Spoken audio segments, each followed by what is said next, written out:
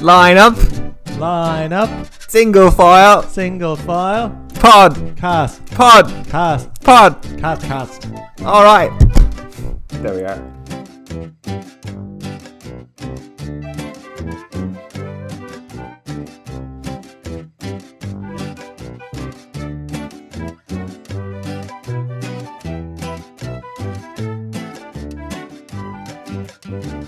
Welcome to Silver Screamers, your genre-jumping, decade-artful-dodging film podcast. Well done. Yeah. So first week of our second Genre number genre. 2. Yeah, and it's musicals. Musicals. Oliver. Wasn't my first choice. It was Paul's choice. He won the toss, but there you are.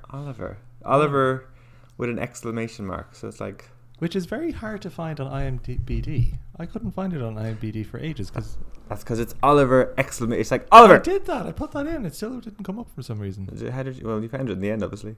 I found it in the end because I think I looked up the actors and then found it through that.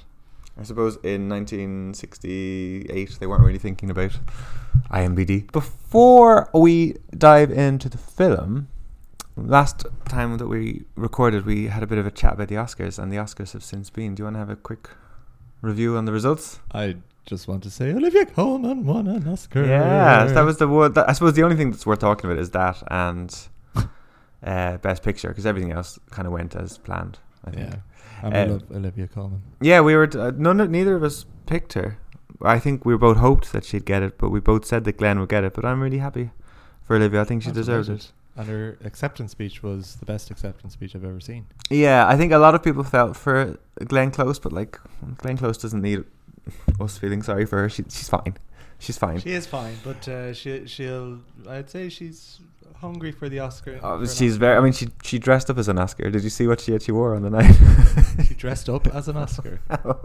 She wore like this really extravagant gold dress with this big fuck ass train, and I did see that. Yeah, she looked. I didn't actually get the Oscar reference. Yeah, she looked amazing, but like she dressed as a winner. She dressed fully intending to, compliment her little statue, and then she was because when Olivia won, she had this kind of do you know that episode of Friends where Rachel like trains Joey in the Grateful Loser face? Yeah, That's the exact face that Glenn Close did, because she knew everyone. Nobody was looking at Yalitza.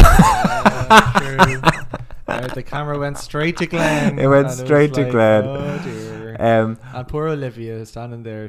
I think she felt kind of embarrassed. She was like, she was, but she has no need to be embarrassed. I think she was the strongest performance. And she was. Yeah, I think there is a tendency that we've actually seen that Glenn Close film. No, well, there was such an uproar on Twitter initially that it should have been Glenn, and I swear that had half of the people who had said how annoyed they were for Glenn Close actually seen The Wife, then it would have, like, the Wife didn't do well. So like, had all those people actually gone and see the film, that's how you support Glenn, not just by tweeting her. But it's all an in vote, isn't it? It's like it's all the actors and actresses and directors and whoever, members of the Academy voting for you. Yeah, so your peers. Maybe Olivia is more popular than Glenn. Maybe she's just more liked. I don't know. Perhaps. I think that performance in the Favourite was just such a fantastic performance, and I believe Glenn was very good, but Glenn deserves to win an Oscar for her, her Dangerous Liaisons or for Fatal Attraction. Yeah, and that time has passed. Well, almost as soon as the Oscars wrapped up, it was announced that she's going to be playing. She's in the musical version of Sunset Boulevard, which she has won a Tony for that exact same role before. Do you think, now this is interesting, do you think they didn't announce that beforehand because they were like, well, if we announce it after she wins an Oscar, then it's Oscar winner Glenn Close is going to be playing? Oh, okay, so I was sorry, what I thought you were going to say is, did they not announce it beforehand? Because then the Oscars would be like, we'll give her the Oscar for that then, we won't give it for this. And they were like keeping it quiet because that's just such an Oscar bait film. No, I thought was thinking more the producers of Sunset Boulevard might have been saying, well, let's hold off because she might win it, and then we'll be able to say Oscar winner Glenn Close is playing this. Perhaps, but I actually almost think this is an even better story, that this is this is the film that we are making the film that will finally give Glenn Close her Oscar. Like, even an act, like if you're like Kate Winslet, I don't know if the producers care about that more than they care about the ratings or people going to watch their films. No, but it's already, the film has just started pre-production and there's already like Oscar buzz. Like, buzz because, well, I suppose it was a win-win. It was either yes, Oscar winner Glenn Close or Glenn Close and that let's Tony Award-winning Glenn Close. You might get an Oscar for this now. Like if you're Kate Winslet or Kate Blanchett and you have a big film in the works for next year, you'd almost kind of think, would they say to their producers, could we just hold off 6 months? Because like, who wants to be against Glenn Close? I almost will think it'll be Glenn Close and 4 ingenues who are happy for the nomination. 4 Yalitzes. 4 Yalitzes, yeah. So I think we're on the same page. We felt for Glenn Close, but her time will come, and I think they went to the right person. Yes. Something we don't agree on, as I thought Green Book was a crappy Best Picture. No, I thought it was a brilliant film. What did you have pegged? I wanted the favourite to win. I wanted the favourite to win. Like, I just thought Green Book was like perfectly entertaining, but it had nothing. It was a real Oscar movie. But it was nothing outside it was basically, you know what, guys? Racism is pretty bad. That was its. Well, they're the types of movies that win Oscars. Well, there was 3 race films that were in Best Picture, and it was the least. Well, they had to pick one, and they went with that one. But it was the least dynamic one, I thought. I thought it was just a very bland film. Not as bland. Interesting, though, that it was nominated. I always think this is weird. It was nominated for a whole heap of other awards, like Best Directing and Best Design, Art Design, and Best whatever. Wins none of those, but it's still the Best Picture. The Oscars does tend to be fairly diplomatic. Like, films that get lots of nominations tend to get one of something. They tend to be fairly diplomatic. It won Best. There's some movies that win, like that do. Forrest Gump won about 8 I know it does, and then there are films that run away with it. But generally speaking, if you're, they are known to be fairly diplomatic. But your man, it won Best Supporting Actor for, I can never pronounce his name, Mahershala Ali. He won Best Supporting Actor, and I think he deserved it. Fair play. That's his second Oscar in 3 years. Yeah, I think actually I think he deserved it for this more than Moonlight. He was very good in Moonlight, but I think this was, I'd almost say he was joint leading, to be honest. In Green Book. Yeah. Yeah. He was. Yeah, it was a big supporting role. Like, can you do that? Can you have 2 leading actors in the same category? You used to be able to, but I think they stopped that now because Bette Davis and Anne Baxter were both nominated for All About Eve, and Thelma and Louise, Susan Sarandon, and one with the gums, Gina Davis. Gummy. They were both nominated. I think it doesn't do the film any favors. Splits the vote, so I don't think it happened. Creates very rivalry, much. and there's a whole campaign thing as well, isn't there, where people are going around, trying to win the Oscar and trying to campaign for it. So it might be a bit. Yeah.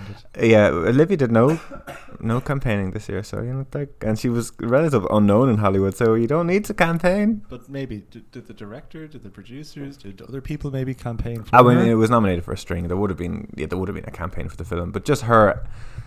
There's like Matthew McConaughey when he won for that film. Oh, Texas. What was it called?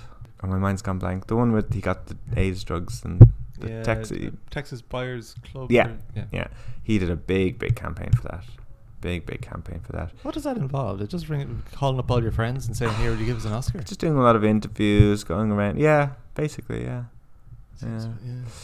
But anyway, so I thought The Green Book was a fairly underwhelming Best Picture, unlike the winner of the Best Picture in 1969. Which was? Oliver! Oh my god, that's the movie we're talking about today! Oliver!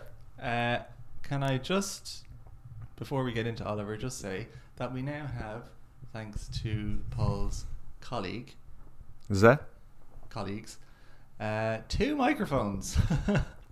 So we can probably argue now, because Yeah, we beforehand we were like giving each other gestures. I want the mic. Which I'm sure you did not get because of our fantastic editing skills. But yeah, so thanks.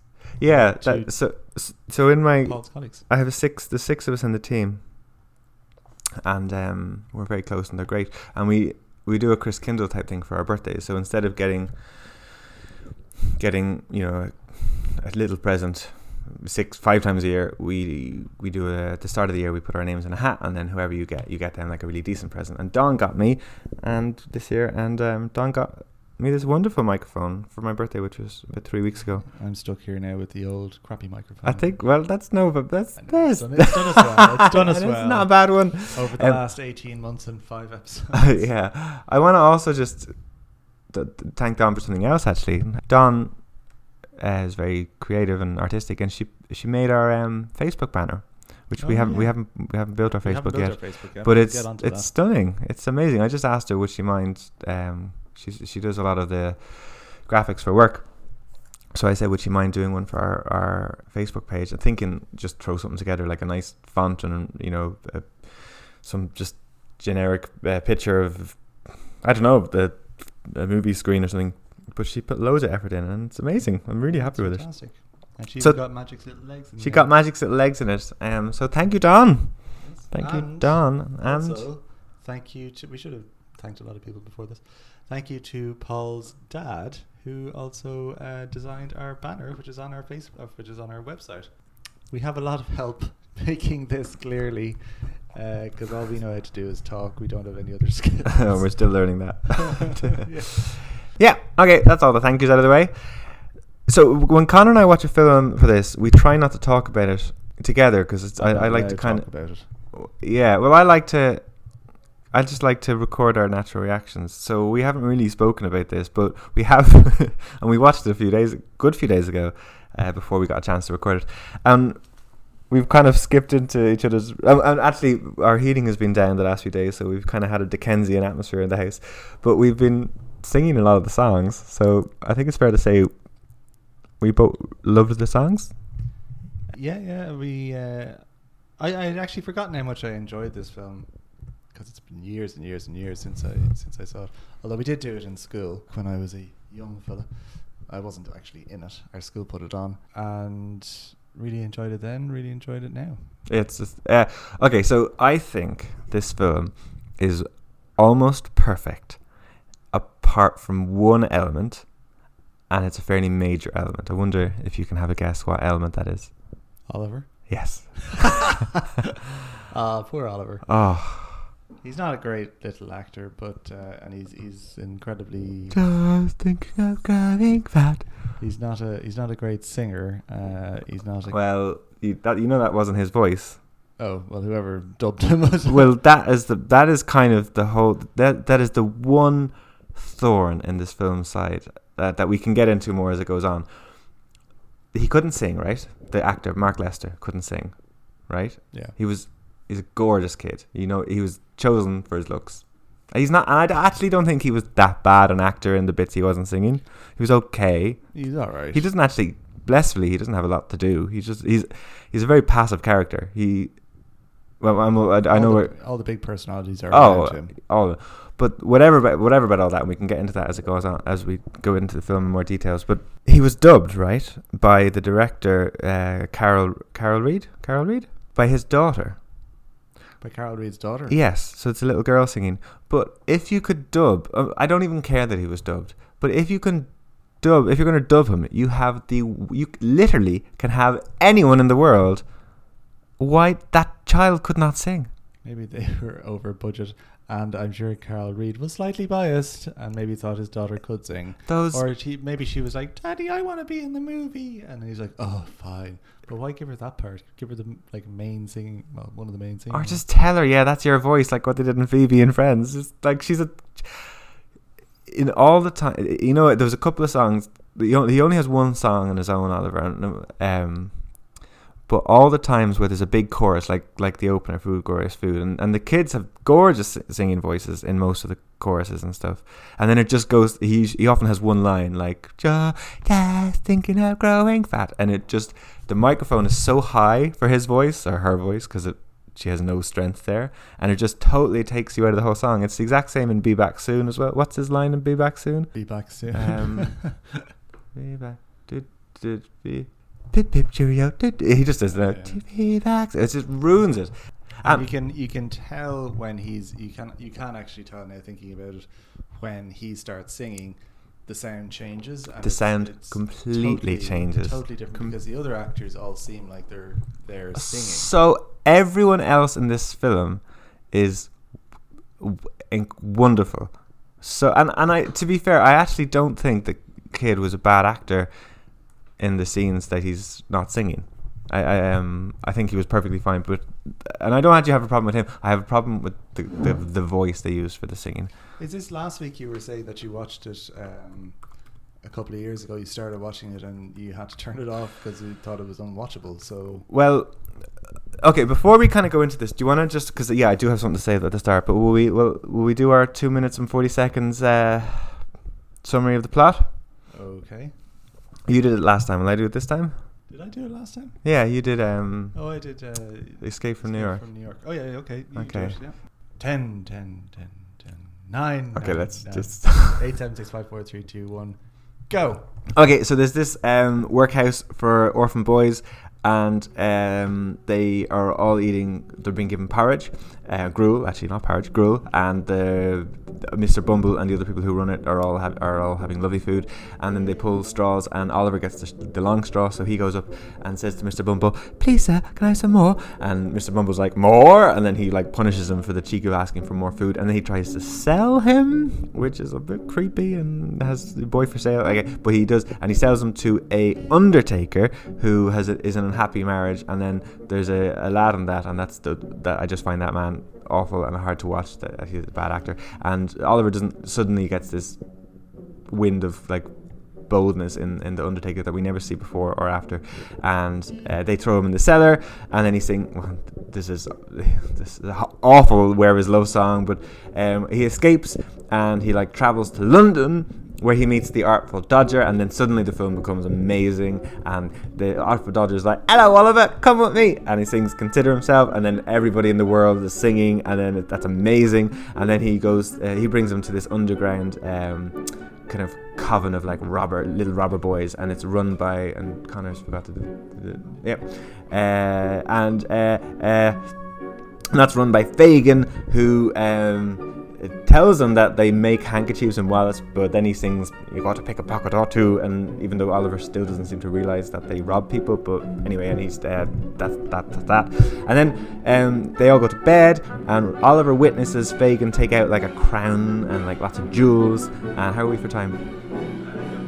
Okay, and that's grand, and and then Fagin's like really angry for looking, but then he says, "You're gonna go back to sleep." And then the next day, or that night, he goes down to this bad guy, Bill Sykes, and Bill Sykes has a girlfriend called Nancy, and Bill Sykes is like, "Oh, you owe me, Bill. Here's some jewels, Fagin. I want my money."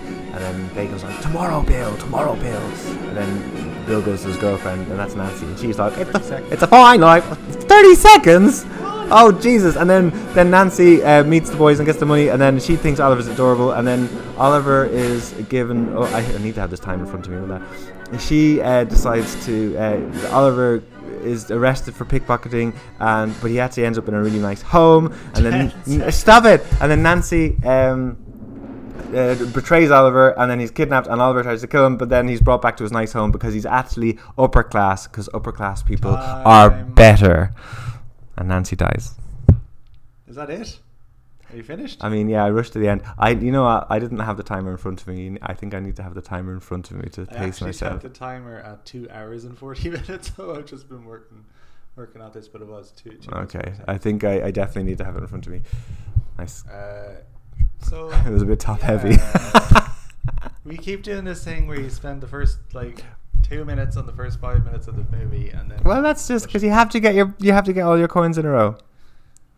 I thought for this film, instead of running through the plot bit by bit, it might make sense because it's very there's a lot of very strong characters, and obviously the songs. So I thought maybe we would go character by character, talking about their songs, and then go song by song for any kind of ensemble songs, and then go back and talk about any other aspects we wanted. Okay. Were there any main bits of the storyline that you just left out there that are important? Well, Oliver is a pawn. He's essentially he witnesses Fagin. There's no plot holes or anything like the Charles Dickens novel. It's a solid plot. Oliver witnesses that Fagin has lots of money, and that and then when Oliver then is taken into a lovely home, Fagin doesn't seem to worry too much, but Bill Sikes is convinced that Oliver is going to rat them out. He gets Oliver kidnapped. Now I don't know why he didn't just try to kill Oliver. If that's, I think he was going to kill Oliver. I don't understand why. Well, okay, so Bill Sikes, he takes on a robbery. I don't understand why he did that. Why did he take Oliver on to rob that rich house? I think it was a house that he had wanted to rob for a long time, but then he needed somebody small to go in or something. Dodger was just as small as Oliver and a lot spriter and a lot more crafty. I mean, he would have been the person that to me was one element that I found confusing. It was almost like he was so angry at Oliver that he wanted to punish him by taking him to this, and Oliver made a balls of it because of course he would. Because he had no experience, and he was this like little angel kid with no street smarts. And Sykes had his choice of, he could have had his pick of much more worldly kids, but I mean, Oliver was literally caught for robbing someone, even though he didn't even rob him. So like, that didn't make any. I didn't really know what. I felt that like that one scene was just placed there, but I don't really care because it's a brilliant film. It's really, really good. It's really good. It's a really enjoyable film. It's a really good plot. Charles Dickens, obviously. There's so many songs. There's 16 classic songs. Everybody knows all these songs, I would say. There isn't one stinker. There's not. Well, I mean, I don't like except for maybe that Where Is Love would be a beautiful song if it was sung by a kid who could sing. It would be an alright song. It wouldn't be my favourite now at all. But yeah, I mean, all the songs are fantastic. Who Will Buy is probably my favourite because it's a massive. I think it's as long as he needs me. Oh, yeah, I think that's stunning. That song was a standard. I've seen that song is kind of a Broadway standard, and I've heard it sung by lots of different people. But Shani Wallace, who plays Nancy in this film, is the best. Is by far the best version of that song. Have you heard Shirley Bassey's version of that song? I think I have. Yeah, Shirley Bassey has it on her repertoire. She belts it out of her. And Connor and I both really like Shirley Bassey. She sings that song, and Shirley Bassey has an almost perfect voice, but she doesn't have the grit that Shani has. And Shani's voice is so strong. Yeah, I suppose like Shirley Bassey, Shani is playing the character a lot better, I suppose. Well, yeah, Shirley's not playing Nancy. Being diva. Yeah, but even still, like when Shani sings that song, I guess are we going through? We talk about that song first. We go through song by song then, or? Well, do you want to go character by character, or? Okay, well, we talk about Nancy first then, because that's obviously the thing. Because as a child, I always was very attracted to Nancy as a character. I just thought she was motherly and she was warm, and she's an iconic character in fiction. Like, she was quite controversial when the book first came out. Did you know that? Why? Because she was a thief? Because she was a thief that was given a very sympathetic point of view. I think when I was watching this, I didn't sympathize with her as much as I thought I would. I kind of agree with you. Yeah, I know what you mean. She wasn't good. She just wasn't as. She risks everything for Oliver at the end. So I think Yeah, I mean, she had a moral compass, but she definitely most of the time chose the wrong side of that compass. Well, I think you have to put it in perspective. I just want to just going back a little bit in time. She was kind of the first character archetype of the tart with the heart. Have you ever heard of that character archetype? And that was kind of, a lot of people found that very kind of that almost irresponsible of Charles Dickens to have this character that was a thief and a ruffian, and then give her, you know, a sympathetic and that she actually ends up rescuing Oliver. And that was quite bold of Charles Dickens at the time to have this down and out woman, and a lot of people assume that Nancy's a prostitute. Did you know that? I didn't know that people assumed that, but funny enough, I thought that myself. Yeah, a lot of people and Charles Dickens in the foreword said that the men are thieves and the women are prostitutes. So a lot of people took for years then, and in fact there was even a show called Dickensian or something, and it was like it was a TV show that had all the characters like Scrooge and the characters from Oliver and Pip from Great and Miss Havisham and all the different characters in this one kind of world. It was a TV show, and Nancy was a prostitute in that. She slept with Marley, from Scrooge's partner Marley. Well, he was a client of hers, and Bill Sikes ended up killing Marley in this, and that's how Marley died, because he never knew how Marley. It was a really good show. But actually, scholars actually say no. There's the word prostitute that Charles Dickens used was just to describe a woman like she was living with Bill Sikes, and she was out of wedlock, and she had been a robber since she was a child, and that was just kind of a term for a woman a fallen woman. So there was no indication in this that she actually was a sex worker. And actually, the fact that she lived with Bill Sikes, he wasn't the type of character that would have let his girl be a sex worker. I guess you could argue he was a pimp. I guess you could say that. We can talk a bit about the abuse of Nancy from Bill Sikes in a minute, but there probably was an element of, she was sleeping with him. He could maybe offer her more money and a better life in some respect than she could just earn from, because I think she works in a bar. Yeah, I mean, they definitely in the film, they definitely try to make her much not a nicer character, because she works in the bar. There's even a bit in I think it's A Fine Life, in the song A Fine Life, where she grabs a guy's wallet, and then she hands it back to him. Yeah, she finds it on the floor. Yeah, no, she takes it out of his pocket. Does she? Yeah, we're thinking maybe she does another one where she finds it on the floor, but it's definitely a scene where she grabs it. I'm making a hand gesture. I'm forgetting it's a podcast.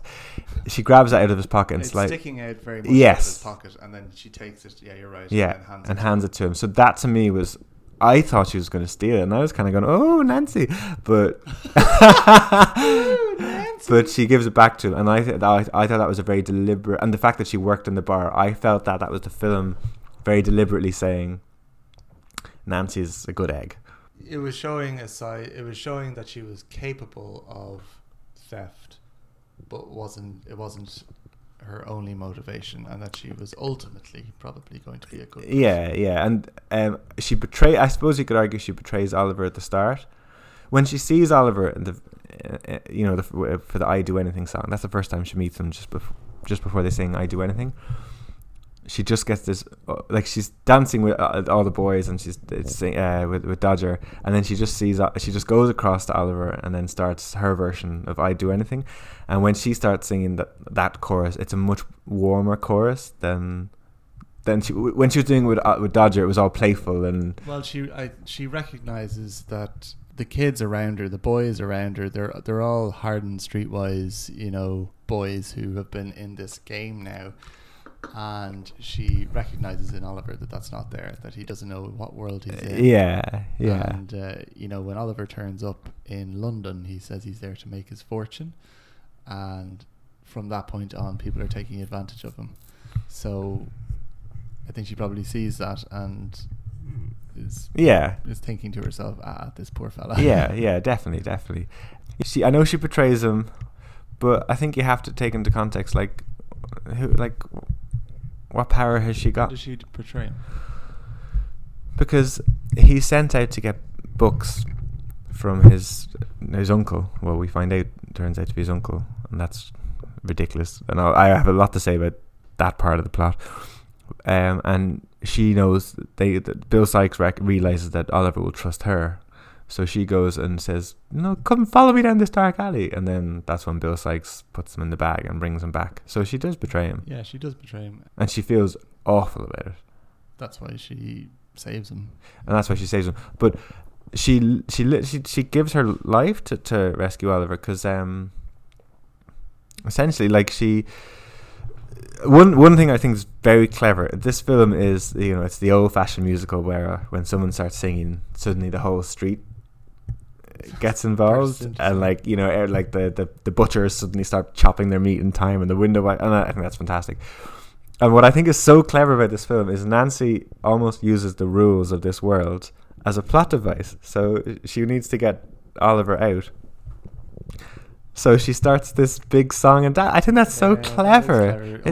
Yeah, it's so and I don't even just mean it's clever on Nancy's behalf. It's like the film has at this stage established that when someone starts singing, everyone takes part in this elaborate dance, and she uses that as I just think that's so clever and kind of meta and it's kind of weird. She uses Papa as a distraction to get Oliver out of the bar. I think that's so clever of the film. Ultimately, though, it's useless. She gets about 20 seconds of a head start, but whatever. It was. I just think that device was clever. And then she brings him to, and then Bill ends up. I think her death, spoiler, is a bit anticlimactic. You even kind of said, "Is she dead?" Yeah, maybe that was in the time in the 60s. They didn't want to show Nancy being strangled to death or murdered or whatever happened. I think she's bludgeoned. She was bludgeoned to death, yeah. But it's not very clear because she kind of moves after. I think the implication is that he's beaten her so badly that she's not dead straight away, but she's surviving. She ain't surviving that. Yeah. No. And they obviously clarify later on. They say, she's dead. Do they say that? I know that Fagin's like, "You've got blood in your shirt, Sykes." Yeah, but it's heavily implied. I don't think she says, "You killed Nancy." Yeah, I kind of feel she's essentially the female lead in this film. Would you say is that fair? Well, yeah, there's no others. Yeah, so her death isn't really. It kind of happens in this big climax, but I felt like we needed. It suddenly just happened, and I thought that was a bit sloppy and rushed over. But I think it shows that while Nancy was very street smart, she was ultimately, throughout the movie, a bit of a fool, because she believed that Bill Sikes loved her and wanted her, and that she obviously loved him and would do anything for him. But he didn't love her at all. He didn't. Really. I think calling her fool is a bit harsh. I mean, they were in a abusive. She was in a abusive relationship, and that's tragic. And It's not. For all her street smarts, for all her cunning, like Papa and that, she was still. Oh, she was infatuated with Bill. Yeah. Absolutely. I mean, the first line she says is like, "Oh no!" After she sings "It's a Fine Life," and then the next day she's like making Bill breakfast, and she's like, "Come on, Bill, get up! I've made you breakfast." And he's like, "Oh, fuck off!" And then she's like, "This podcast's going to have a lot of bad British accents." And then she's like, he's like, "Go down to Fagin and get me the money," and she's like, "You do love me, don't you, Bill?" And he's like, "I'll live with you, don't I?" Totally avoiding the question. Yeah, and it's tragic. It is tragic, but again, there she's asking the question, "You do love me, don't you?" Well, she probably knows. She knows the back of her mind that he doesn't, but she's still. He doesn't even acknowledge her. In like here at the first time we see her, she gets a few characters when they arrive. They get like a big. Her and Dodger get a big song when they arrive, and then Bill Sikes get this weird shadow where you see his like silhouette, and Fagin emerges from like smoke. And they all kind of get big kind of introductions, and hers is It's a Fine Life. But literally, she just sees Sykes from a while away. He comes in. He doesn't say hello to her. He doesn't kiss her. She gives him his beer and his soup, and then she sings It's a Fine Life, and then he goes. Does she go with him then? No, I don't think so. I think he just buggers off, and he just like finishes his soup and his beer, and then just leaves. Yeah, and she's like, where is he? Where is he gone? Poor Nancy. And they all make such a fuss when Bill arrives, because they all know Nancy is infatuated with her. Yeah, and I mean, we'll get to Bill in a minute, but I mean, Oliver Reed was wonderful. He was terrifying. He was very, very scary as Bill. But just talking about Shani, who played the role, do you think she did a good job? I thought she was brilliant. Yeah, she was really, really good, Nancy.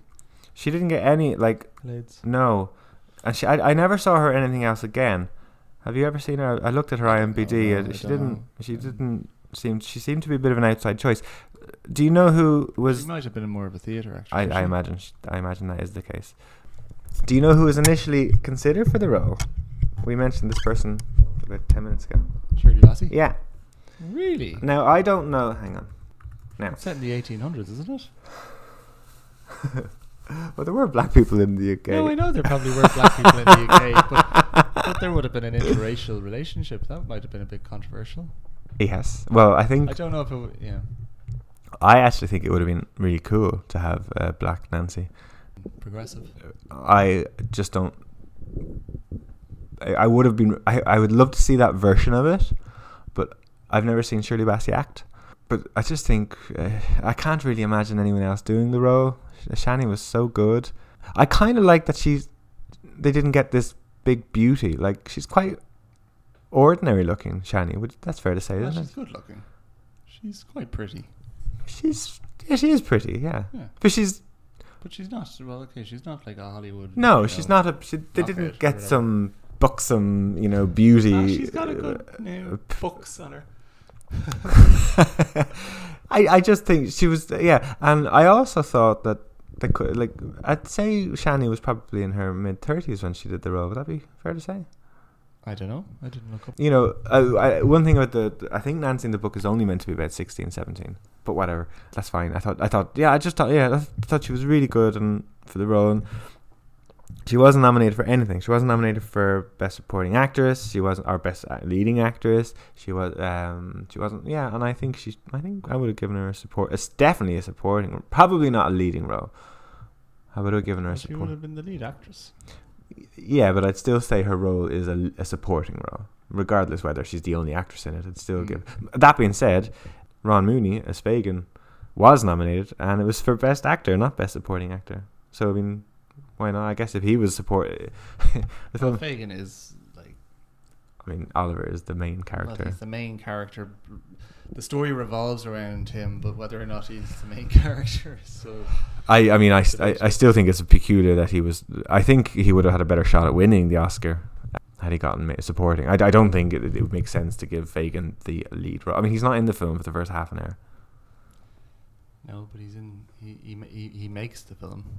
Without him, the film is rubbish. Okay, so Nancy was played excellently. She is a person with a moral compass who clouds that moral compass occasionally in an abusive relationship with Bill Sykes, and ultimately ends up saving Oliver but dying. That's our thesis statement. There you go. Just before you go on, one thing I didn't... Do you know my favourite song, As Long As He Needs Me? Yeah.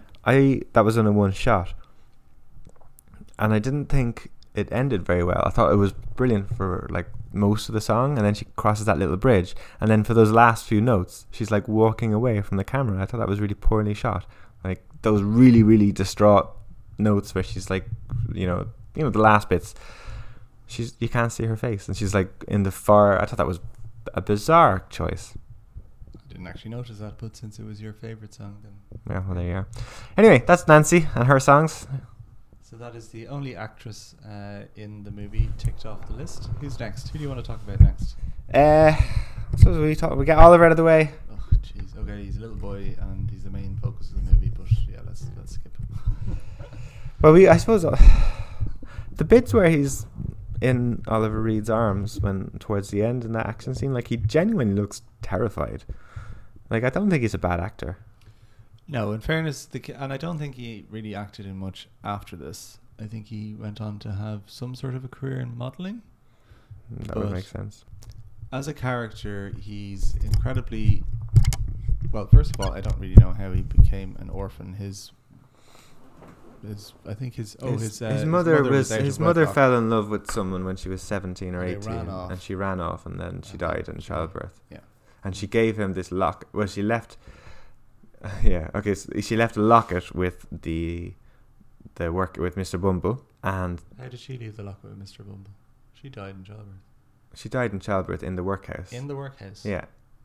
And would she not have said, "Here, my dad's over there. Would you ever bring Oliver to him?" No. She didn't. Well, this is something that's quite different in the book. This is a much bigger plot point. His heritage and his is a much bigger plot point. And to be fair, it doesn't really matter. So I think the film was wise just to skim over it. So there's a lot of kind of cogs moving and to prove his heritage. But essentially, for the film, all they have is she gave this locket to the workhouse, and the workhouse kept it for years. And then when Oliver was totally by coincidence, the family that which was very good of them to take him in, he said, "Oh, that little boy looks like my niece who died 7 years ago, and he is 7." And then and they contact. I don't know how does he contact Mr. Bumble? How does he know? But I think he realizes he was an orphan, so he gets in contact with Mr. Bumble. I think he was probably the only orphan, or maybe it was Oliver probably told him. Yeah, that's true. So this is on Oliver's first outing as a pickpocket gets caught. Well, he didn't even pickpocket. Because he didn't even pickpocket. The Artful Dodger pickpocketed him, and he turns around and says, "Here, boy, give me back my wallet." And there's a big chase scene. They think he gets crushed by a train. But anyway, this guy ends up finding Oliver and bringing him home. He realizes that they go to court, and he realizes that he's just a poor orphan boy and was innocent of the crime, and brings him home to kind of rescue him, to bring him up and give him a proper life. But anyway, it turns out that this is his grandfather, who has my God, OMG, Oliver. There's a weird implication here that's actually terrible, and that's that upper class people are pure and good. And that's why Oliver comes from that stock. Oliver's not like Dodger. Talks so sweetly. Oliver never picked up those accents in the movie. Oliver's hair was always sings with the voice of a little girl angel. Oliver was pure and golden and would never rob, and that's because he was upper class. Yes, because he was from that stock. I mean, that's a Dickensian thing, and yeah, but Ridley Scott had a version of Oliver. Made a film of Oliver about 10 years ago, and he just scrapped that whole subplot wisely, I think, because it doesn't really fly today, does it? Well, it's just all too coincidental anyway, and a bit ridiculous. Well, whatever about the coincidental thing, it's implying that if you're of good stock, you're going to be a nice person. Yeah, Oliver was. Oliver doesn't bring any of the fun, any of the comedy, any of the excitement really to the he doesn't. Movie. He doesn't. He's just almost a plot point, which everything exciting and interesting happens around. He is running. He's until Dodger comes onto the film. He is in charge of his own destiny, insofar as he asks for more. Then he's, and I actually find that part of the film, even though I think the songs are wonderful, and I will talk about Boy for Sale in a second. The scene where he's in the Undertaker, and the older boy, I think Noah is his name, and he makes fun of Oliver's mother. I think that scene is so bad.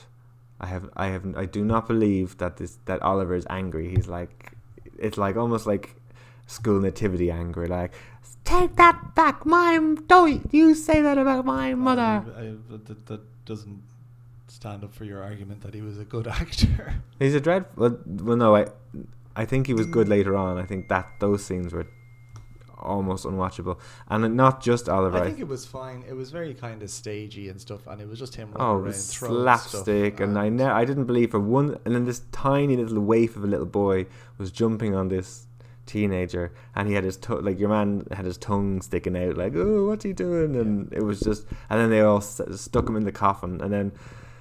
But it was very, you can imagine if it was on stage in a musical. Yeah, well, you can imagine. Yeah, that might work all right, but the rest of the film was done so slickly that those scenes were just I felt were very poor. And that's a few years ago I watched it, and at that stage I was like, this is much cornier than I expected, and I turned it off. You should have kept going. I should have kept going, because literally the second that Jack Wilde steps on screen, the film is just perfect and remains that way, because there's nothing embarrassing with Oliver anymore from that scenes. And even when Mr. Bumble comes in and he's like, what are you doing? And Oliver's like, yes, I am. Like, since when is Oliver has been this little shrieking violet to Mr. Bumble, since the first scene. Well, it shows that it was sort of, you can do anything to me, you can say anything you want about me, you can treat me any way you want, but don't bring my mother into it. And I think the notion of somebody attacking his mother in that way just kind of sent him over. Yeah, fair enough. That's probably fair. I thought it was weak part of the film, and that's all I have to say about Oliver. Is there anything else interesting to say about Oliver? Probably not. He's the reason Nancy dies. I did like the chemistry he had with Nancy. I love when she brings him to the London Bridge, when he turns around and he hugs her. I thought that was nice. All of that. Let's talk about Dodger.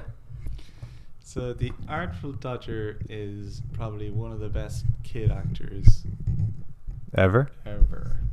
He's wonderful. Just fantastic. He's absolutely. Honestly, they should have just. I don't know how he got that into that character so. He was incredible. Honestly, they should have given him a blonde wig and just done some trick photography and had him play Oliver and Dodger. He was wonderful. He was fantastic. Absolutely. I think he comes in when Oliver goes to London and meets the Artful Dodger for the first time. The whole movie, it just improves. And that's Consider Yourself is a amazing song. Amazing scene, actually. Amazing. The whole of London seems to be singing along with them. The amount of actors, like the film, just goes above and beyond. And there's two songs, that and Who Will Buy, where the film just goes all out. There's so many actors, and they're all dancing, and there's like the people cutting meat, and then there's the people like chasing them, and the police are chasing them because they've robbed something. Yeah, and then there's a circus people, and they like grab on, and then they're on a merry-go-round. It's amazing. So the Artful Dodger, do you think, because obviously Oliver has turned up, he's very green, he's very new, he's just kind of like, oh, I've come to London to make my fortune, and I speak with a saccharine little voice, and obviously the Dodger's like, this fella, what the hell, and suckers him in to he does he takes advantage of Oliver to get Fagin another boy.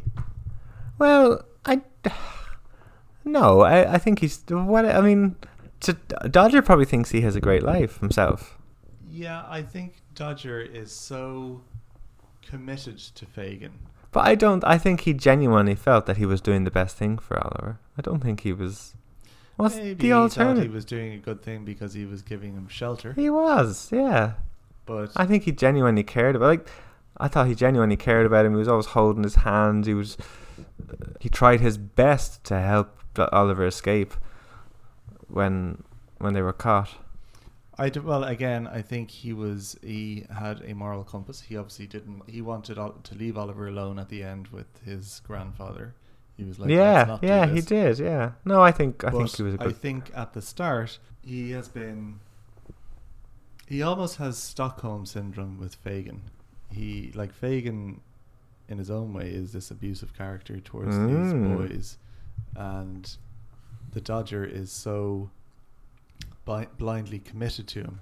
Like he loves Fagin. I would say he loves him in. He's a father figure. Yeah, I suppose a father figure, kind of way, but he is quite a smart kid, and he recognizes that Fagin has all these other boys and needs these boys because that's how he makes a living. He gets these boys to go out, pick pockets and steal scarves and whatever, and the more boys he has, the more money they'll have. And here's a kid who is totally bemused and bewildered by the big smoke and has nowhere to go. Hey, I'll take him back to Fagin, we'll train him up and we'll get him into the crime biz. Yeah, it's maybe a cynical view. But I mean, that's what Dodger knows. He's probably been with Fagin since he was 3 or 4, and he probably, like I said, thinks he has a great life, and he knows what he's doing isn't right. But he's justifying it, like, because otherwise he'd starve. Like essentially, little boys in this universe have been totally abandoned. Like, you saw what the conditions that Oliver was in the workhouse. That the choices for orphan boys in this universe were the workhouse or joining a gang like Fagin's. And in terms of the welfare of the kids, the welfare was a lot better with... Now, this isn't excusing Fagin, because Fagin was totally taking advantage. But I it's a good, actually, contrast, because they were both workhouses, Fagin's house and the other house. They're all orphan boys. The kids in Fagin's were... the welfare they got lovely sausages. the welfare and this is maybe it's a bit...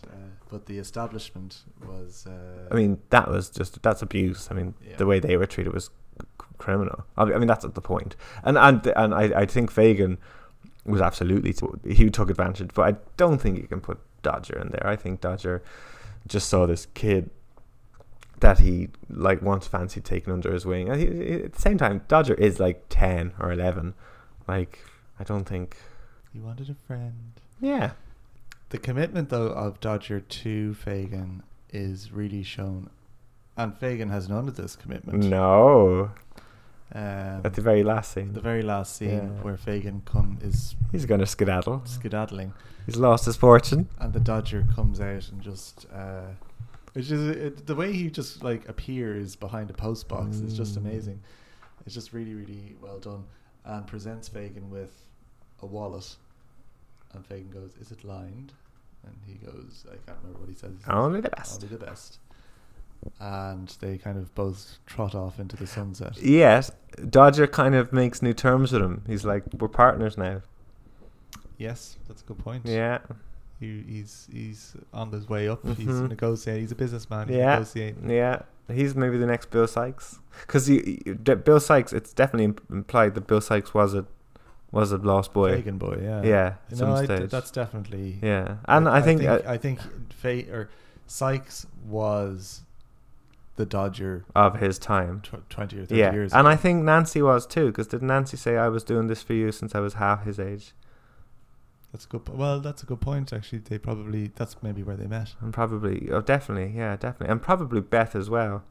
Beth was Nancy's sidekick that didn't really say anything. But that's interesting, though, because he doesn't have...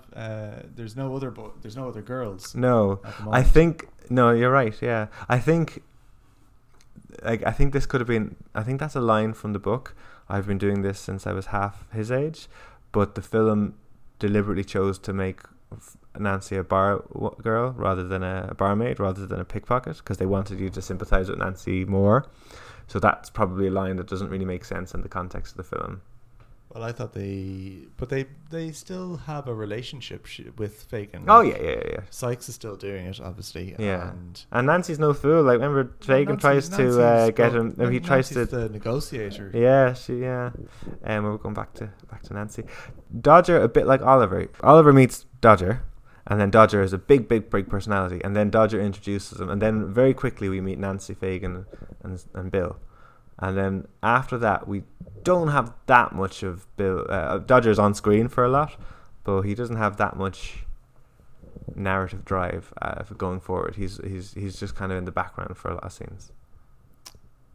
Yeah, I suppose he's always around. He served his purpose in getting Oliver in plot. to Fagin. Yeah. But now, in fairness, again, he does. Does he help him at the end to save him? No, he don't. He protests against. Does he protest? Yeah. Yeah, I mean, they see Oliver going off with the grandfather, and Bill Sikes wants to Yeah. get him. And why? Just remind me, why is Bill worried that? I mean, has Bill even met Oliver at this stage? I feel like that Bill doesn't meet Oliver until he kidnaps him. No, I think he has. I think Bill has gone to Fagin's house. But Nancy goes to Fagin's house on Bill's behalf to sing "I'll do anything." Well, I think the point is anyway that if Oliver rats out Fagin and brings the police to Fagin, firstly, their livelihood is gone, and secondly, he doesn't trust Fagin not to give him up. And does Bill Sikes know that Oliver saw Fagin's jewels, or is it just that he knows where the hideout is? Because that seemed to be a big... Well, but it's not even these jewels, I think. It's just that he knows that, like, Oliver knows what they're doing, like that they're stealing and stuff. And I don't even know if Oliver's that smart. Does know. But they think that he does know, and he's going to talk. Yeah. And say, well, this guy took me in and we were pickpocketing and la-di-da-di-da. Do you want to talk about Bill? Okay, let's move on to Bill, so. Oliver Reed. He's probably he would have been the big... Oh, can I just say about the Artful Dodger? He died. I know. He wasn't that I think old. he was a drug addict. I don't know, he died of mouth cancer. I shouldn't be saying that if I don't know for sure. Jack Wilde. Yeah, he died of mouth cancer, unfortunately, when he wasn't that old. He turned into quite a peculiar looking fella. Yeah, he was an alcoholic. Yeah. Well, I mean, he was completely... I mean, he was 15 in that, so he looked a lot younger than he was. It's a pity. Talented people dying early. So Oliver Reed, yeah, he another heavy drinker by all means. He was kind of part of that gang of Richard Harris and John Hurt that all just get pissed together and then act Shakespeare. So that kind of rock star actor. Rock star actor. Let's do Shakespeare while pissed. Well, there was kind of a gang of actors. Is your man from the fields? That's Richard Harris, isn't it? Yeah. Yeah, there was just this gang of actors who would live very hard lives and were very established actors, and they were kind of rock star actors, and he was one of them. And he's pretty wonderful in this. He plays the part very well. He's terrifying. He's very, very scary. So scary. He doesn't actually talk for the first 20 minutes that he's in the movie. No. He's just kind of this imposing figure, and everybody's just a bit on edge it's around him. And then even the fact that when we see him first, we see his shadow, and then we see Bullseye, his mascot, or his sidekick. So the first scene we see him in, Fagin has gone to meet him to collect jewels and silverware, and I don't know how he fit all this crap in his coat. He's pulled an entire kitchen worth of stuff. That was almost comical. And Bill saying, "Oh, well done," or sorry, Fagin is saying, "Well done, Bill. Well done. Lovely stuff you've got here." Bill doesn't speak. Does he not speak until Nancy's like, "You do love me, Bill"? Yeah, he doesn't speak to Fagin. Fagin saying, "Oh, he doesn't say that. Priced up," and he's kind of just looking at him. It's like, "Tomorrow, Bill. Tomorrow. I'll get it to you tomorrow." And he kind of dresses into the bar. Yeah. Doesn't speak to Nancy. Just sits down. She gets him a beer and some soup. And then I think the first time he speaks is when she's the next waking morning. Him up, yeah. Wake up and say, "Do you love me?" So he's quite, from the outset, he's quite an intimidating character. Yeah, definitely. I'm just thinking, does he wear the same clothes as Dodger? Is Dodger literally emulating him? The top hat and the waistcoat and the blue coat. He doesn't have a blue coat. I think he has kind of a green coat. Okay. Yeah, he's wonderful. He's almost cartoonish, except that Oliver Reed acts it with such earnest that he gets away with it. Bill does actually have a song in the musical, the stage musical, but Oliver Reed can't sing, so they cut it out. But why didn't they just dub it with Carol that's Reed's good. daughter? That's a good.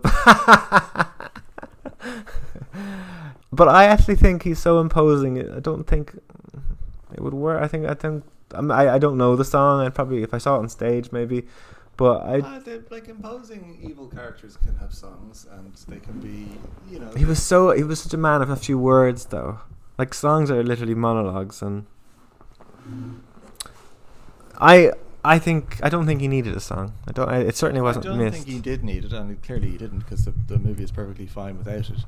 I suppose they do tend to give more insight into the character when they have a song. Yeah, but I kind of like the mystery, and like he's He's a great villain, and you don't really know what's going on in his head. And no, I think they made the right decision to get rid of the song, even if it was for practical reasons. I think it worked for character and story reasons as well. So as we've already mentioned, he is incredibly abusive as well. Oh, he's an awful. He's definitely cheating on Nancy. He has been in every report. Because he goes away for months at a time or weeks at a time. Did they say that? Well, I thought that was the implication when he's coming back. It seems like he's been gone. He's gone for quite a while, and he doesn't even give his mot a kiss. No, he just walks up to her, give me dinner. Give me dinner and come to bed. Yeah. No, yeah. Towards the end, when he's running away from the mob. This is when he's kidnapped Oliver. Yeah, when he's kidnapped Oliver. Like, I don't know why he's still holding on to Oliver at the end. Just like, they know who you are. They know you've killed Nancy. But it's very desperate, and it's quite. I remember being quite scared as a kid when he's up on the rafters and he gets Oliver to climb up. He gets him to climb up and loop the rope. I remember being really scared of that whole scene as a kid. I was scared for Oliver, and even the sight then someone shoots him. I think in the book he slips and he hangs himself. So the whole thing is that he never escaped. The whole thing, he doesn't want to go to. They mentioned a few times if he's caught, he'll go to the gallows. Yes. So I think the whole point is that he got the gallows. He got the gallows. Yeah, but that probably would have been a bit violent. He ends up getting shot by a policeman and then just hanging. Yeah. Not by the neck. It's a little bit, again, like Nancy's death, maybe slightly anticlimactic. Like this unnamed person ends up killing the main villain. Like it's not Oliver, it's not Dodger. That's a good point. It's just this random police person just takes out his gun and shoots. Yeah. There's no build up to it. No. It's just maybe that's good. I mean, it's more shocking that way. It's kind of you don't see it coming. It's one of these things. I've seen this film since I was a kid. It would have been nice if Oliver could have just tripped him up. Again, I'm forgetting this is a podcast. I'm using my hands. He when he's swinging, Oliver's just like yoink and lets the noose fall. It would have been good to give Oliver some agency in his own film. Fucking plot thing, something. Don't just wander through the movie or through the musical just with nothing to do. Yeah, we move to Fagin. So the star of the show. Well, actually, before we go to Fagin, let's talk about Mr. Bumble, because he's the only other character who has a song. He's in a pretty small role, but a pretty awful character. He's woeful, but I think his song is absolutely beautiful. The actor that plays him has I would say probably the best voice. Yeah, in I think that's fair. Musical. I think that better than Shani. Yes, definitely. It's a very different type of voice. I don't know if you can. I love the young boy, Boy for Sale song. The way he sings that is just beautiful. Fantastic. It's kind of Renaissance-y with the kind of the dun dun dun dun dun dun. So that kind of the bit at the end. No. What are you talking about? Like just when it's finished, when he's walking up to it's kind of got a Renaissance-y sound to the guitar, like one boy for set do do do do. And when it finishes, it goes dun dun dun dun dun dun dun dun dun. It's beautiful, and it has this kind of old Henry VIII style sound to it. It's the most Englishy kind of song, I think. It's beautiful.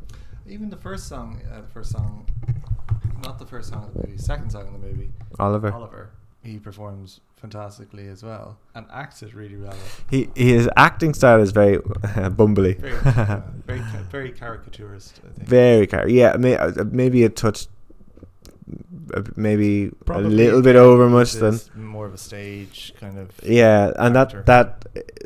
that is part of the reason I didn't love that person. Even though I think the songs are fantastic at that stage of the film, I find the acting a little bit a bit OTT. Just oh my god. Like kind of very big, descriptive, big puffed up cheeks, kind of him, his wife, Oliver, the alcoholic who like sleeps in the coffin and the kid, I just find them all bad. But the Undertaker is okay.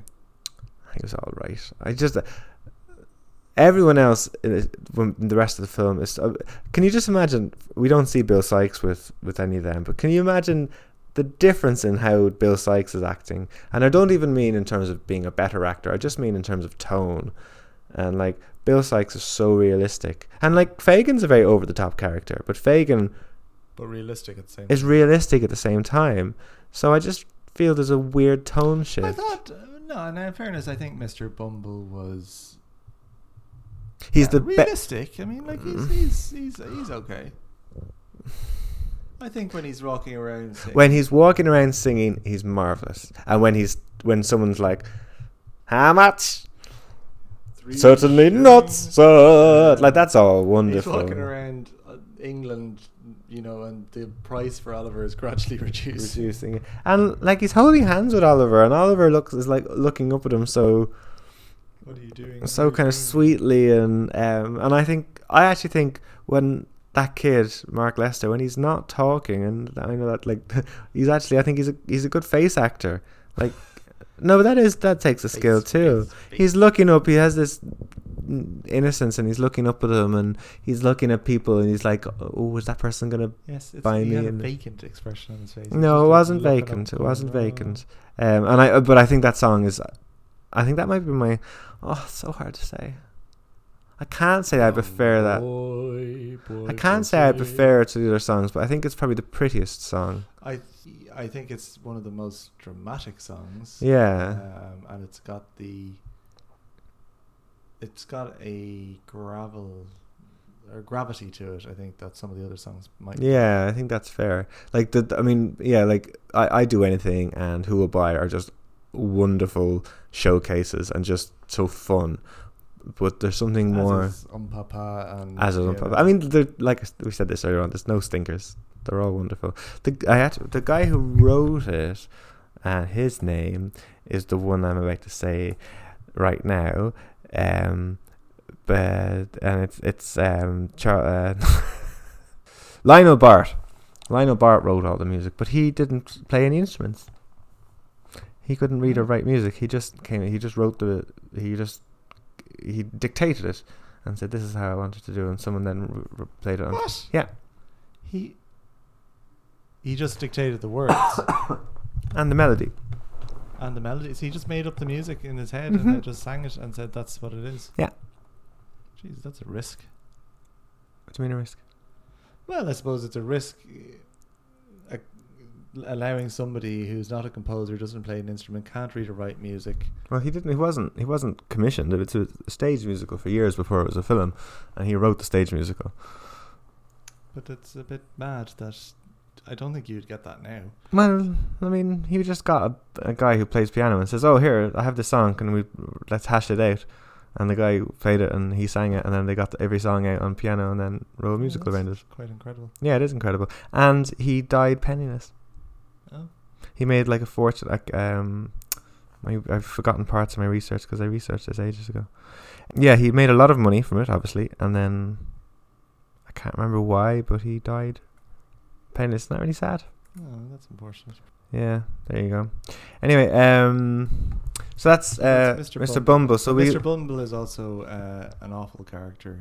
He's dreadful. He's abusive to Oliver at the start. He's abusive to him in The Undertakers. He is obviously sells Oliver, and at the end it turns out that himself and his wife have been withholding this locket. Although I'm not entirely sure what they expected them to do with the locket, but I think they knew it was connected to this family. Yeah, I think you're right. Yeah, in the book they end up penniless, and they end up in a workhouse themselves. So they get their comeuppance in the book, and there's quite a few differences in the book. Bill Sikes was hung, like I said. Dodger was arrested for stealing a pocket watch, I think, and was sent to Australia. Do you know the way criminals were sent to Australia? Oh, you probably would have loved it there. Nancy was murdered. Not. I don't think she wasn't bringing Oliver to his uncle. It was. I think she just told she was able to inform the uncle. And Noah, who was the kid that worked in the Undertakers, Oh yeah. he then joined Fagin's gang, and Fagin got him to spy on Nancy. And Fagin then told Bill Sikes that Nancy had betrayed him, even though she hadn't. She had just told them where Oliver was. And Bill Sikes went home and killed Nancy in their own home. And he's plagued with visions of Nancy for the rest of the novel, of Nancy saying, "Why'd you kill me, Bill? Why'd you kill me? There's that fantastic accent again. Oh, you do love me, don't you, Bill? Papa." If this podcast gets off the ground, there'll be a lot of haters online going, "That's racist." Yeah, you can't be racist to Cockneys. I saying it with love. And Fagin had a different ending too. He was hung at the end of the book. I think Fagin was much more of a villain though, because Fagin sold out Nancy, and I mean in the movie musical, he does have redeemable qualities. Oh, absolutely! Like he's very anti-violence. He's a pacifist. Yeah, he is, and he's throughout. Don't be violent, Bill. He realizes within Bill, there's this awful capacity for violence. He's not violent at all, and he's totally against violence. And I think, he does threaten Oliver. He does threaten Oliver, but probably an empty threat to a certain extent. I think he got a fright. Yes. And then I think he felt bad afterwards. This is when Oliver sees him stealing. Yeah. I think the only thing that Fagin will threaten somebody when he perceives, at least, that his livelihood might be in threat, because he just cares about money, essentially. Yeah. So that might take us to one aspect of this, where there is something very controversial about Fagin, and has been since the book was written. Okay. I don't know. I was going to say something that I thought might be, that isn't really implied, but could be there. Well, he's anti-Semitism. Oh my God! I was going to actually. This brings me to a point. But anyway, you go ahead with that, and I'm going to. Well, so he's a Jewish character who is obsessed with money and has a gang of children that rob money from him, and keeps his money hidden away and doesn't spend it, and takes it out at night, and this is really interesting actually, because I didn't realize he was meant to be a Jewish character until just now when you said it. However, holy smokes. You didn't realize Fagin was Jewish? No. Well, where in it does it say that he's Jewish? He's like a caricature. He's basically one step away from Mazel tov. No, he's not. He's got a Cockney accent. He's got a greaseball that he's just like. Oh, but anyway. Okay. I can't believe. Okay, fine. But today I was making dinner, and I was saying, I think I better think this out again. I think I better think this. Yeah, reviewing the situation. And at the end of it is, I think I better think this out again. Hey. Yeah. Really Jewish. Yes. And oh my God, is that because he's Jewish? Oh, well, I was thinking well, that's are they trying to imply that he's a Jewish, and because he's hoarding all this wealth and all this kind of stuff, and that's anti-Semitic? And I was like, that's a bit. Well, even the dialect that Ron Moody kind of spoke in was kind of had elements of. Yes, I actually see that now. He says, "My dear boy." Yeah. Stuff like that. Yeah. Yeah. Now, so just to give you a bit of a history lesson, Charles Dickens was accused of anti-Semitism. Fagin is referred to a lot in the book as the Jew, and so even Charles Dickens had to defend the use of the character. And he said, I don't refer to him as the Jew in the second half of the book. Oh, okay, Money Charles. Half anti-Semitic. Excuse me. But that's interesting. Okay. Yeah. So that role has always been plagued with roles of being anti-Jewish. So and neither of us being Jewish, I feel and you didn't even realize it, because we're not exposed to that. So you want to be sensitive, but I find the character of Fagin and Ron Moody himself is Jewish. Okay. But I find the character of Fagin just so charismatic. He is so watchable. I think I think okay, now that you've told me that he's Jewish, then fine, he's Jewish. But I think if the character wasn't Jewish and there was no, well, I mean, he is Jewish, so no, fine. But I didn't realize he was Jewish. Well, I mean, it didn't make any difference. well, you didn't realize. What I'm trying to say is, it didn't make any difference to me watching the movie whether he was Jewish or not. I think if they had made him just a Cockney person with in the same position, I don't think being Jewish adds anything to it. Or well, yeah, but I mean, that's kind of what ifs. I mean, the fact is that they have made this character Jewish, and for thousands of years, or for hundreds of years anyway, Jewish people have been connected with keeping and hiding money, and they have this character who keeps and hiding money, and then he's Jewish. I realise that, and I realise what you're saying. What I'm saying is that it wouldn't have made any difference to the story had he been anything else. It doesn't make it. Not once is it mentioned in the story that he's Jewish. In the film. It doesn't make any difference to the story whatsoever. So he could have been just. Yeah, but I mean, an atheist who was still in the same position. But what is your point? Because what's your point though? Because he was those things. So what do you mean? Like, he could have been. What I'm saying is, it doesn't bring anything to the story. It doesn't. There's no impact of him being Jewish or not Jewish or whatever on the story. It's just, obviously, back in the day when this was being written, it was a bit anti-Semitic because they were. Well, I think the film might have been. I think the film had not. I don't think it was. I don't think people were like not go. It won Best Picture, but I think there was some people saying that maybe that was a bit insensitive. I think it probably helped that Ron Moody was Jewish himself. It was only 20 years after the Second World War. Yeah, but yeah. So, but that being said, Ron Moody, he was wonderful. He was so good, and he had a fantastic voice as well. A beautiful voice. Did he?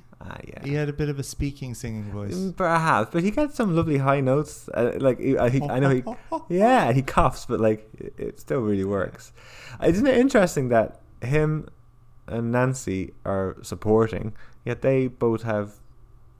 Nancy has 3 songs, and he has 2 songs. Well, Oliver, the main role, only has one little shitty song at the start. Nobody couldn't sing. Well, I mean, whatever. I mean, it was written for stage, I mean.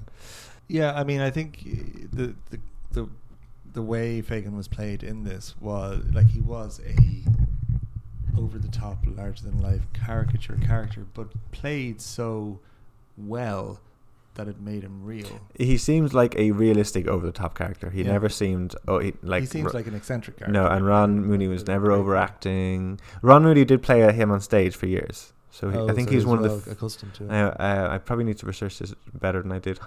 I think he's one of the few stage actors who transitioned to film. So and he was nominated for an Oscar. So how exciting is that for him? He didn't win. But... and I think that was pretty much the end of his... film career. Well, he was in Flight of the Doves. Did you ever see Flight of the Doves? No, I read on IMDb. He was in a couple of things. I think he in not a Pick a Pocket. What's the reviewing? I Do Anything. I think it's I Do Be Anything. Back Soon. No, I think it's when I Do Anything when Fagin's looking all pissed off. He's like, yeah, it's so good, and you think he's going to be like, back off. Yeah, he's looking really angry. He's doing his accounts or whatever. And everybody's dancing around, and Nancy and everyone's dancing around, and he just gives this scowl, and then the camera cuts, and he just starts dancing out. And he's got little feathers. He's put his quill in his quill that he was writing with is now in his hair. Yeah, he's so much energy. The actor, he's so doing light on his feet. So light on his feet. Yeah, he's wonderful. He's really. I actually, you know what? Now that we're talking about it, I'm like, I kind of want to see it again. I kind of want to see the songs again. Yeah. It's not on Spotify, the soundtrack, which is so annoying. there's a soundtrack to the stage production. They made a production of this in Andrew Lloyd Webber did a production of this, and To Find a Nancy, they did a X Factor type show with Graham Norton as yes, they did a few. They did Sound of Music, and they did Joseph, and then they did I'd Do Anything, which was Nancy, and An Irish Girl came second, and it was really, and Andrew Lloyd Webber had publicly said that he wanted. Yeah, she was the girl in War and Peace that we saw. She was the princess who they kept on telling us was playing, even though she was a lovely looking girl.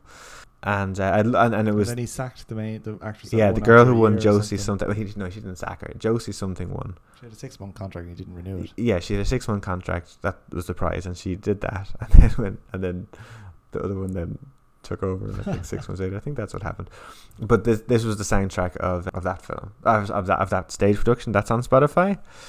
Okay. But the song's different. The songs are the same. Well, I guess Bill Sykes' song might be up there, but the songs are all the same. But they're not as good. And funny now, they modernized it all. Did Andrew Lloyd modernize it? I only really listened to As Long as He'd Need Me because I really wanted to hear that, and she just does not sing that anywhere near the way that Channing does. And nowadays, when you see a film, usually they use Hollywood actors that aren't necessarily stage actors. Therefore, their voices aren't as good. You know, like Russell Crowe and Les Mis and Anne Hathaway, compared to, stage actors. But this was the opposite, where I just didn't feel that the West End cast were as good as the film. I kind of want to listen to Reviewing the Situation again. I think I mean, like I said, it's a great soundtrack. It's a wonderful soundtrack. Do you want to just before anybody out there, you should listen to this soundtrack. It's perfect. It's almost perfect. Just before we kind of wind up, let's have a quick chat about I think the direction was pretty stellar throughout. The direction was good, but you made the point that at the start it was almost unwatchable. So the direction, that's direction true. In those scenes, that's true. Poor. But the direction choice of putting his daughter as the singer for Oliver. There was some peculiar choices there. I suppose when I'm thinking about direction, I'm thinking about the big numbers like Consider Yourself and Who Will Buy. Just the amount of things happening.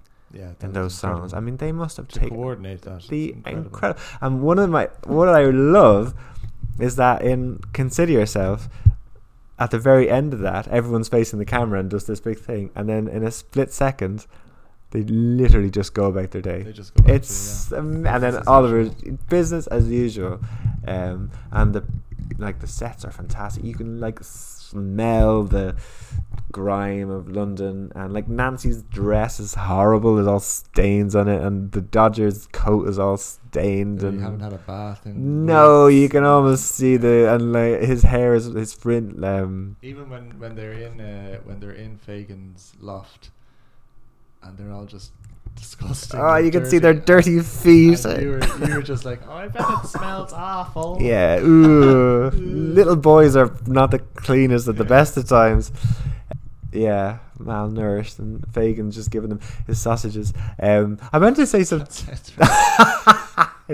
I meant to say something else as well. The imagery of Fagin. The first time we see him, he emerges. He's cooking the sausages, but it's all smoking. And he emerges from the smoke with his pointy beard, and he's holding a fork. And I was like, is that meant to be a Satan kind of imagery? No, I wouldn't think it was meant to be Satan, to be honest. I think it was probably meant to be, this is not a nice character, and probably meant to be a bit scary, but then he kind of turns into... The pork and the smoke and the beard. Well, that's interesting. He was Jewish, eating sausages. And that's true. Yeah. Well, I mean, he probably wasn't the... Yeah, he wasn't a stand-up. He wasn't the most stand-up member of the community, was he? To the synagogue every week. Yeah, so I just wanted to mention briefly that the production I thought was brilliant. The costumes were brilliant, and everything. I think I've spoken about everything I need to. Do you have anything else you wanted to note? No, I did. When you were talking about something a bit controversial, and it turned out to be Judaism, I was thinking there was nothing oddly, creepily sexual about Fagin and those boys up in the loft. No, I don't at think any so. point. There was no implications of that or anything. I thought The Boy for Sale was a creepier connotation, to be Well, honest. that was slavery. I mean, that Yeah. was, Which was illegal in England at the time. I don't know. It was. So, but maybe it was a bit different, like, in that it wasn't first. It was kind of a boy for adoption that you'll pay adoption fee Well, for. yeah, that's, Yeah. So well, let's look at our list, right? Yeah, we Did we go go through all our points? We said direction. And well, production, direction. costume, We've talked fantastic. constantly about music, and I think it's fair to say we adore the music. We've talked about the cast, apart from Oliver. To be honest, I think this film hits every note apart from Oliver. I think everything else I'm pretty happy Well, with. except the first sort of 20 minutes of the Well, movie. that's because Oliver is pretty much centric for that part. So, when we look at our list, I have two places that I'd be comfortable putting this. Do you want me to say? Where would you Read put out it? our list. Our list is number 1 is Harold and Maude. Number 2 is Donnie Darko. Number 3 is Flatliners, and number 4 is Escape New York. I would put it number 2. Okay. Would I give it higher than Harold and Maude? I'm not So entirely sure. when you put it at number 2, are you wrestling to put it after Donnie Darko at number 3? Are you wrestling to put it up further above Harold and Maude? above. Me too. So we're the exact same place. I think, yeah, Flatliners, Escape from New York, whatever. See you later. Donnie Darko is still a decent movie. Didn't bring me as much enjoyment. It's not as masterfully. It doesn't bring the joy that this film brings. No, it doesn't have the heart. And It the doesn't joy, have the heart. It enjoyment. doesn't have the music in Donnie Darko is brilliant, but it ain't a patch on this. The music in Harold and Maude is great, but it doesn't compare to this. Yeah. I mean, it's a musical though, to be fair. Overall I think it comes down to overall enjoyment. Did I overall enjoy Harold and Maude more than Oliver? Ooh, it's difficult because anything with a musical where you can sing along is always going to. It's always going to be rewatchable. Yeah. So, I think Harold and Maude had more heart as a drama and more realistic, I suppose. Yeah, Harold and Maude wanted me to cry for the relationship, even though I thought Shani was amazing. I never wanted to cry for her when she died. Well, I don't think you got to know the characters as well. No, certainly not. It was too. It was an ensemble cast, though. Yeah. When Shani died, or when Nancy died, it certainly wasn't anywhere close to when Maude died. Yeah. And there's little parts of Oliver that I'm like, oh, that wasn't great. And I don't think there's anything in Harold and Maude that I didn't think was great. I would have to agree. I think there's. Okay, so we're on agree. We thought we'd be constantly arguing with this list. We're only at like 5 movies, so let's give it a while. That's true. So I think number 2. I think we're you were going exact. for That was exactly what I was thinking. So we're putting Oliver, number 2. Oliver exclamation mark goes Oliver. in at number. And I 2 think that on is our a list. very. I think it should be proud of itself. I think that's a very good place. Yes, to be. a very good place for musical number Yeah. 1. So I think we've only got time left to do a flip the coin for next week. yeah. See, what musical have you picked for musical? Well, I decided. 2? I thought after giving us such a wonderful, crowd pleasing musical like Oliver, that we were basically like, this is great, and this is great, and this is great. I thought I'd pick something that would be a bit more interesting to analyze. Okay. So I have picked a musical called Nine. So Nine was a musical made in the 70s or 80s, I think, and it was made into a film in 2009. And it was directed by the same guy who did Chicago, and Chicago won Best Picture, and it was just universally loved. So when he made this musical, the film for Nine had been this huge Broadway musical. It had won loads of Tonys, and it was based on a film called 8½. Have you ever heard of 8½? No, I don't think so. 8½, was a film by an Italian director, and it was he considered it his 8½. film because he made one short, so it was his 8½ film, and it was kind of his a biography film. And it's usually, if you ever look at like the top 100 best films of all time, 8½ is usually in the top 100 somewhere. It's like one of these. Okay, I've never actually watched it. It's like it was from like the 50s or something, or Okay. 60s. So this musical was based on it, and then this film was based on the musical. This was like the third kind of iteration of it, and it had an incredible cast. Daniel Day-Lewis, he only acts like once every 5 years. I do know. Judi Dench. Judi Dench, Sophia Loren, Did this not get panned? Nicole Kidman, Kate Hudson. Like this incredible cast. Like I Everything can't. was going for it, and it just didn't work. Marion Cotillard. I remember I wanted to go and see that, but then for some reason didn't then end up going to see it, and then just never watched it. It just never, and I saw it, and I remember being quite disappointed, and I remember being like, Well, don't give too much away. We haven't. no, watched the movie we yet. might do, This is our but next episode. I want to dissect. You have to wait till our next episode to go through what you think. But I want to dissect, and maybe now looking back on it, I would appreciate more because, like I said, the song that it won loads of Tonys. It was a extremely popular musical, so I think and with a great cast, with a director who had already made a hit musical. So I think it would be interesting to dissect. So that is my nomination 9. I am going to have a much more succinct nomination than that. What do you mean succinct? I mean, I'm not going to go on and on and on about why I've chosen the film. I have chosen Rent. No, okay. So both 2005. So both notice. So whoever wins this won't be able to have another 2000. We won't be able to do the other one the next time we. Yeah. You know what I mean? Which is fine. The reason I've chosen this is because what did I choose last week? Can you remember? Well, you chose a Disney. This is our first musical. You chose it. We were picking the new topic. You chose Aladdin. Oh yeah, and then we had to do. But we won musical. Disney didn't win. Musicals won. But did I not get a? No, when we do a first in the new genre, you just pick your film. I'm still getting to grips with the format. Okay, whatever. So Rent. So anyway, okay. I'm interested. Rent from 2005. The only reason I've chosen it is because I've never seen it. You could almost put the exact same reason for that because that was a hit musical and the film flopped. And funny enough, I think some of the cast that were in the musical, which was a hit, were in this. All of them, movie. apart from Rosario the whole Dawson and. And were they crap in it, or? Maybe they were just stage actors who didn't translate to screen. Well, the whole thing about Rent is that it's all about this the young people uprising and kind of grabbing life by the horns, and the cast when they was first in Broadway were all like 20, and then by the time the film were made, they were in their mid-30s. So their life had beaten them down. No, but they're like they're meant to be these young rebels, and they're in their mid-30s. It's just they were too old for it. I think that was part of it. But surely they could have played it. You know, they're playing the. Anyway, well, let's see. That was one of the reasons. There's two problems with Rent. If you dissect the story of Rent, it doesn't really make much sense. It'd be a great film to dissect next week if we do it. But there's a lot to enjoy in watching it. But the film sucks a lot of that enjoyment out. We have that on DVD, so we don't even have to stream it. We don't stream it. We pay for all our movies. Stream it and pay then. Don't be getting us into trouble. It will be grand, I'm sure. Hollywood aren't. Okay, so I actually would be just as happy if you won than me. I was actually thinking about doing Red. Heads or tails? I'll pick heads. I will pick tails because I chose that. Okay.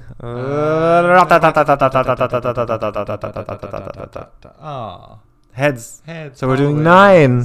That means I don't get to watch Rent. You can still watch it. I'm just going to talk about Rent next week. I don't care. I'm going to watch 9. I'm just going to talk about Rent. Yeah. Okay. Okay, that's great. So we do 9 next week. I have a feeling it won't be as high as Oliver. Maybe. I don't know. We'll have to see. We'll have to see. It's a good cast. Okay. Thank you for listening, guys. and you can, all rate three us of you, and all that you stuff. can rate us and stuff, and you can follow us on Instagram. We have an Instagram page. I haven't been onto that in ages. You need to put some shit up there. Yeah, we do. We need to start getting that live.